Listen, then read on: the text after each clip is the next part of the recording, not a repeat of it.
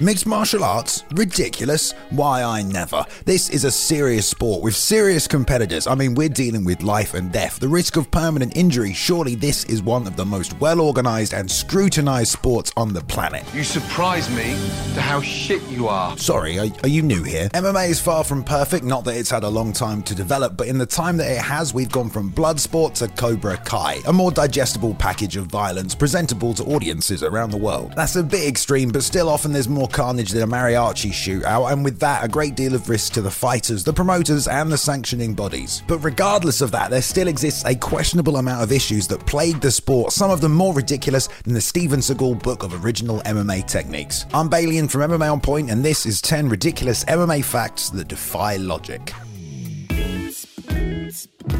Number 10. No way out of a Zuffa contract. I don't think Dana at any point has asked anyone to sign in blood, but those UFC contracts seem pretty soul-binding. We've talked about one-fight contracts being very common in the early days of the sport, but now it's all about locking someone down for as long as possible. Or, if you're Zuffa, keeping them forever. Remember that time GSP went on the MMA Hour and told Ariel Helwani, "Well, right now, I'm free agent."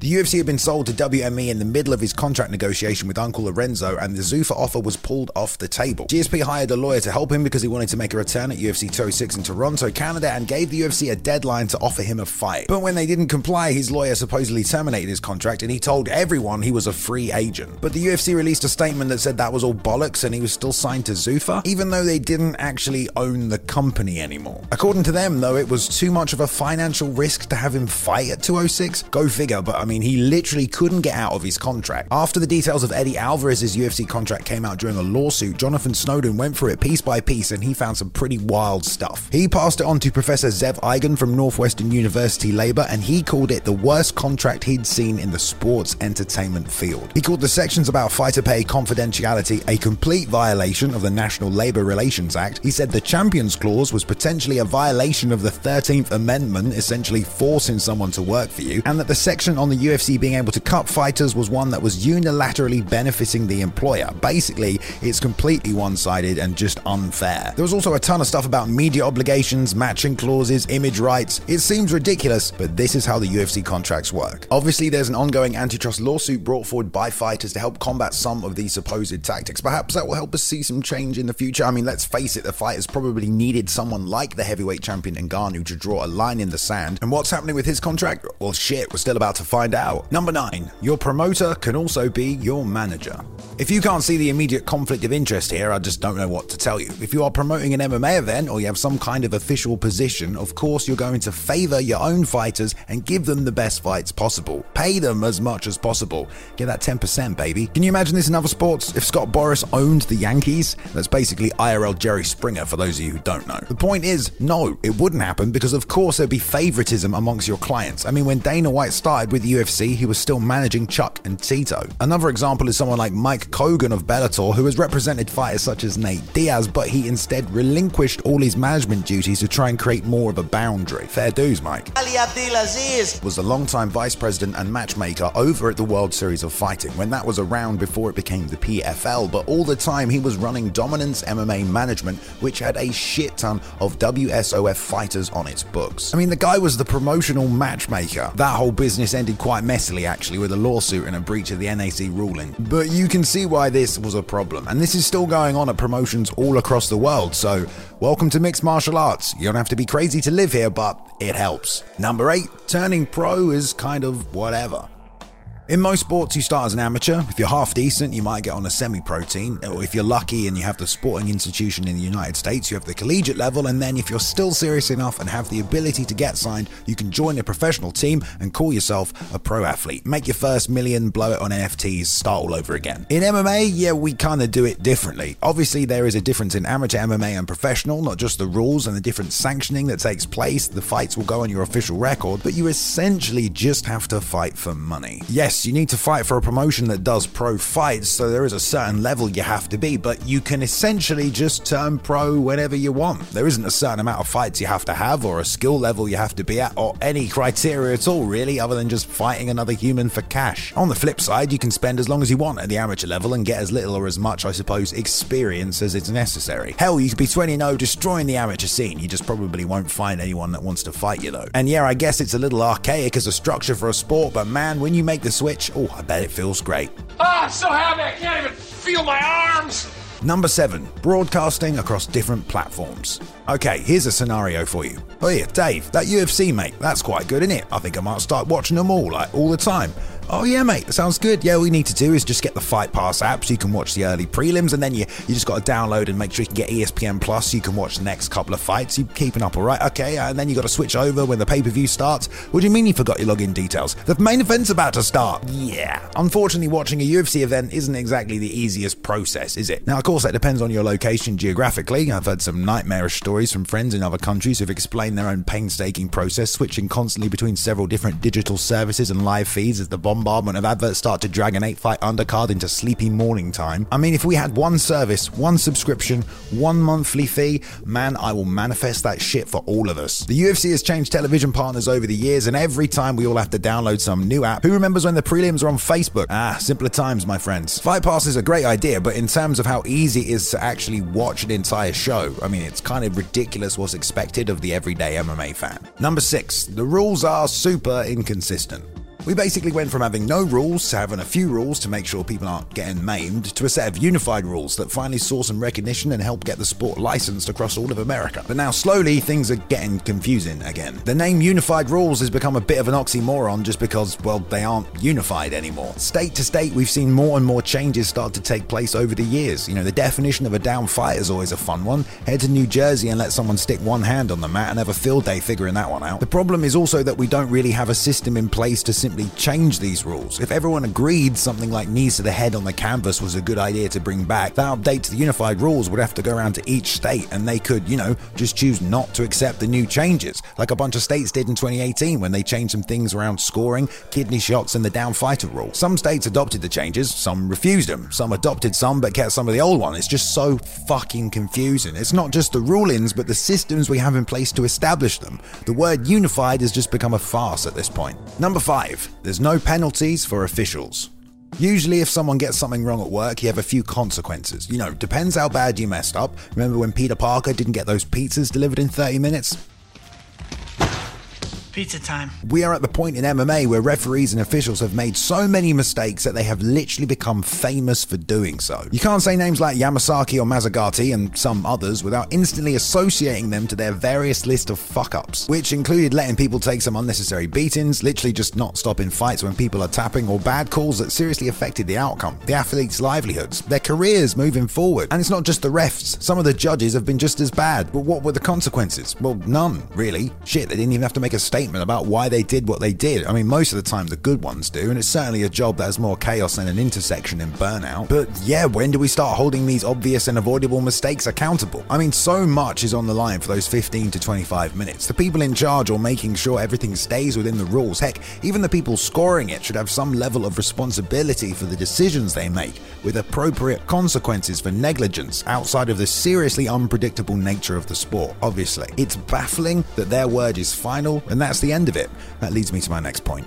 Number 4, refs making a mistake and not being able to go back.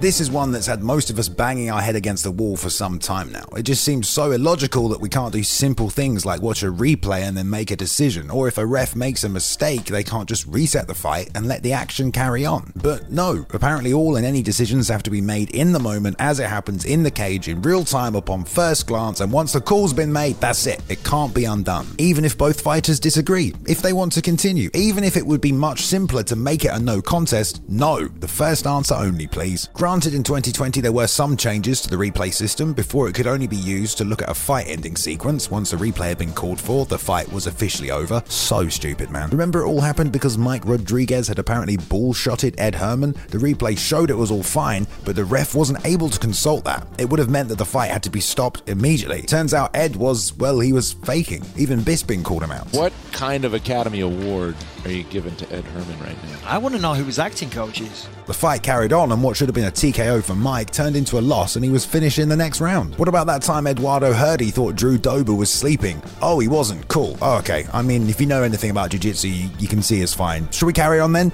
No? Great, the fight's over. But now though, at least in Nevada, replay can be used at any point during the fight. Hey, a small victory in one state. I get that decisions have to be made quickly and there isn't always time to ponder over everything that happens in the cage, but if something clearly was a mistake, there should be no question. If it can be undone, let's do it and get back to a fair contest. Number 3, the 10-point must system. I don't know for the life of me why they call it a 10-point must system, when in reality they only really use 3 numbers, 10, 9 and 8, and if by some stroke of the MMA gods you went Super Saiyan that day, a 7. I get that MMA follows the scoring conventions of boxing and that you want some kind of system that allows each round to be scored individually so you can differentiate who was the most effective and when. But come on, is the 10-point system really the best way to do it? In other combat sports like jiu-jitsu and wrestling, points are scored for individual moves that are completed or half completed. I'm not saying this would translate into MMA, I mean shit, how many moves are there, but can you imagine a 10-point must system in jiu-jitsu? Pride had a system where they just, scored the fight as a whole. Logically, cool, that guy started well, but that guy was stomping on his head at the end, give it to him. I mean, rarely is it that simple, but their 2 main criteria were damage, similar to the UFC, and the attempt to finish the fight by knockout or submission, so seems pretty logical to me. You only have to Google Pride controversial decisions and sure, you'll find a few, Big Nog and Rico. The Rampage Shogun one was pretty sus, but if you change that to UFC,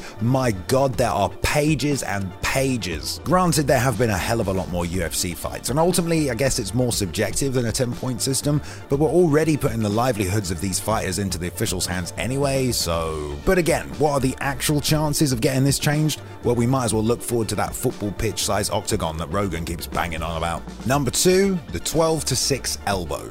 If you can break a brick, you can break a man. That's the saying, right? Well, shit, if you can crush through 6 stacks of English clay with your elbows, that surely translates to a fight, right? Oh, you want evidence? I saw it on TV. Okay, well, that's not technically true. Doctors had apparently seen an IFC match where 12-6 elbows were used to the back of the head and thought it would be life-threatening. So when they were at the table with UFC, Pride, and International Fighting Championship officials, they refused to sanction any rule set that allowed them. I mean, logically, McCarthy spoke up and reminded them that shots to the back of the head had already been discussed as illegal, so he didn't see a problem with them, but Nick Lembo wrote them into the unified rules as being illegal. Anyway, this isn't even the point. One, yes, it's kind of silly they are illegal, I agree, but you know what's even more silly? The fact that they are only illegal from the 12-6 position, because let's face it, they almost do the same thing when fired from any other angle. Both Joe Lozon and El Kukui showed us just how effective they can be from your back. I mean, Travis Brown literally patterned his own sideways version against the cage. Heck man, you could throw them 11-5 and they wouldn't technically be illegal. All it needs is just a slight angle adjustment. If you ask me, yeah, it's just pretty ridiculous that we still have this clock-shaped defined angle of attack for a specific strike and rule that was questionable 20 years ago.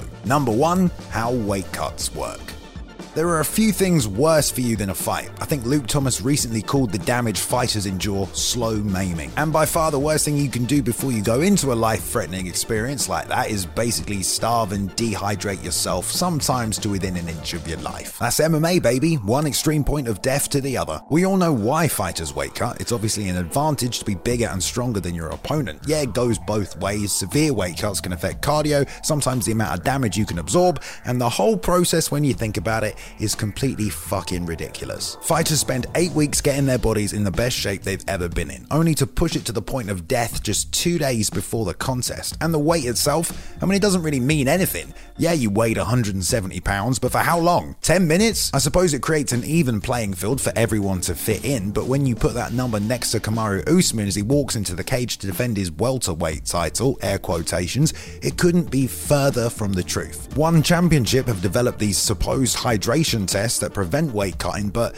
I mean, what the fuck is going on there? No one really knows. Certain fighters have definitely found a way to get around that system, and honestly, short of eliminating weight classes, I don't know what the actual fix to the problem is. But hey, I'm not here to give you that answer today. No, I'm just some nerd pointing out that this sport is pretty messed up in a lot of different ways.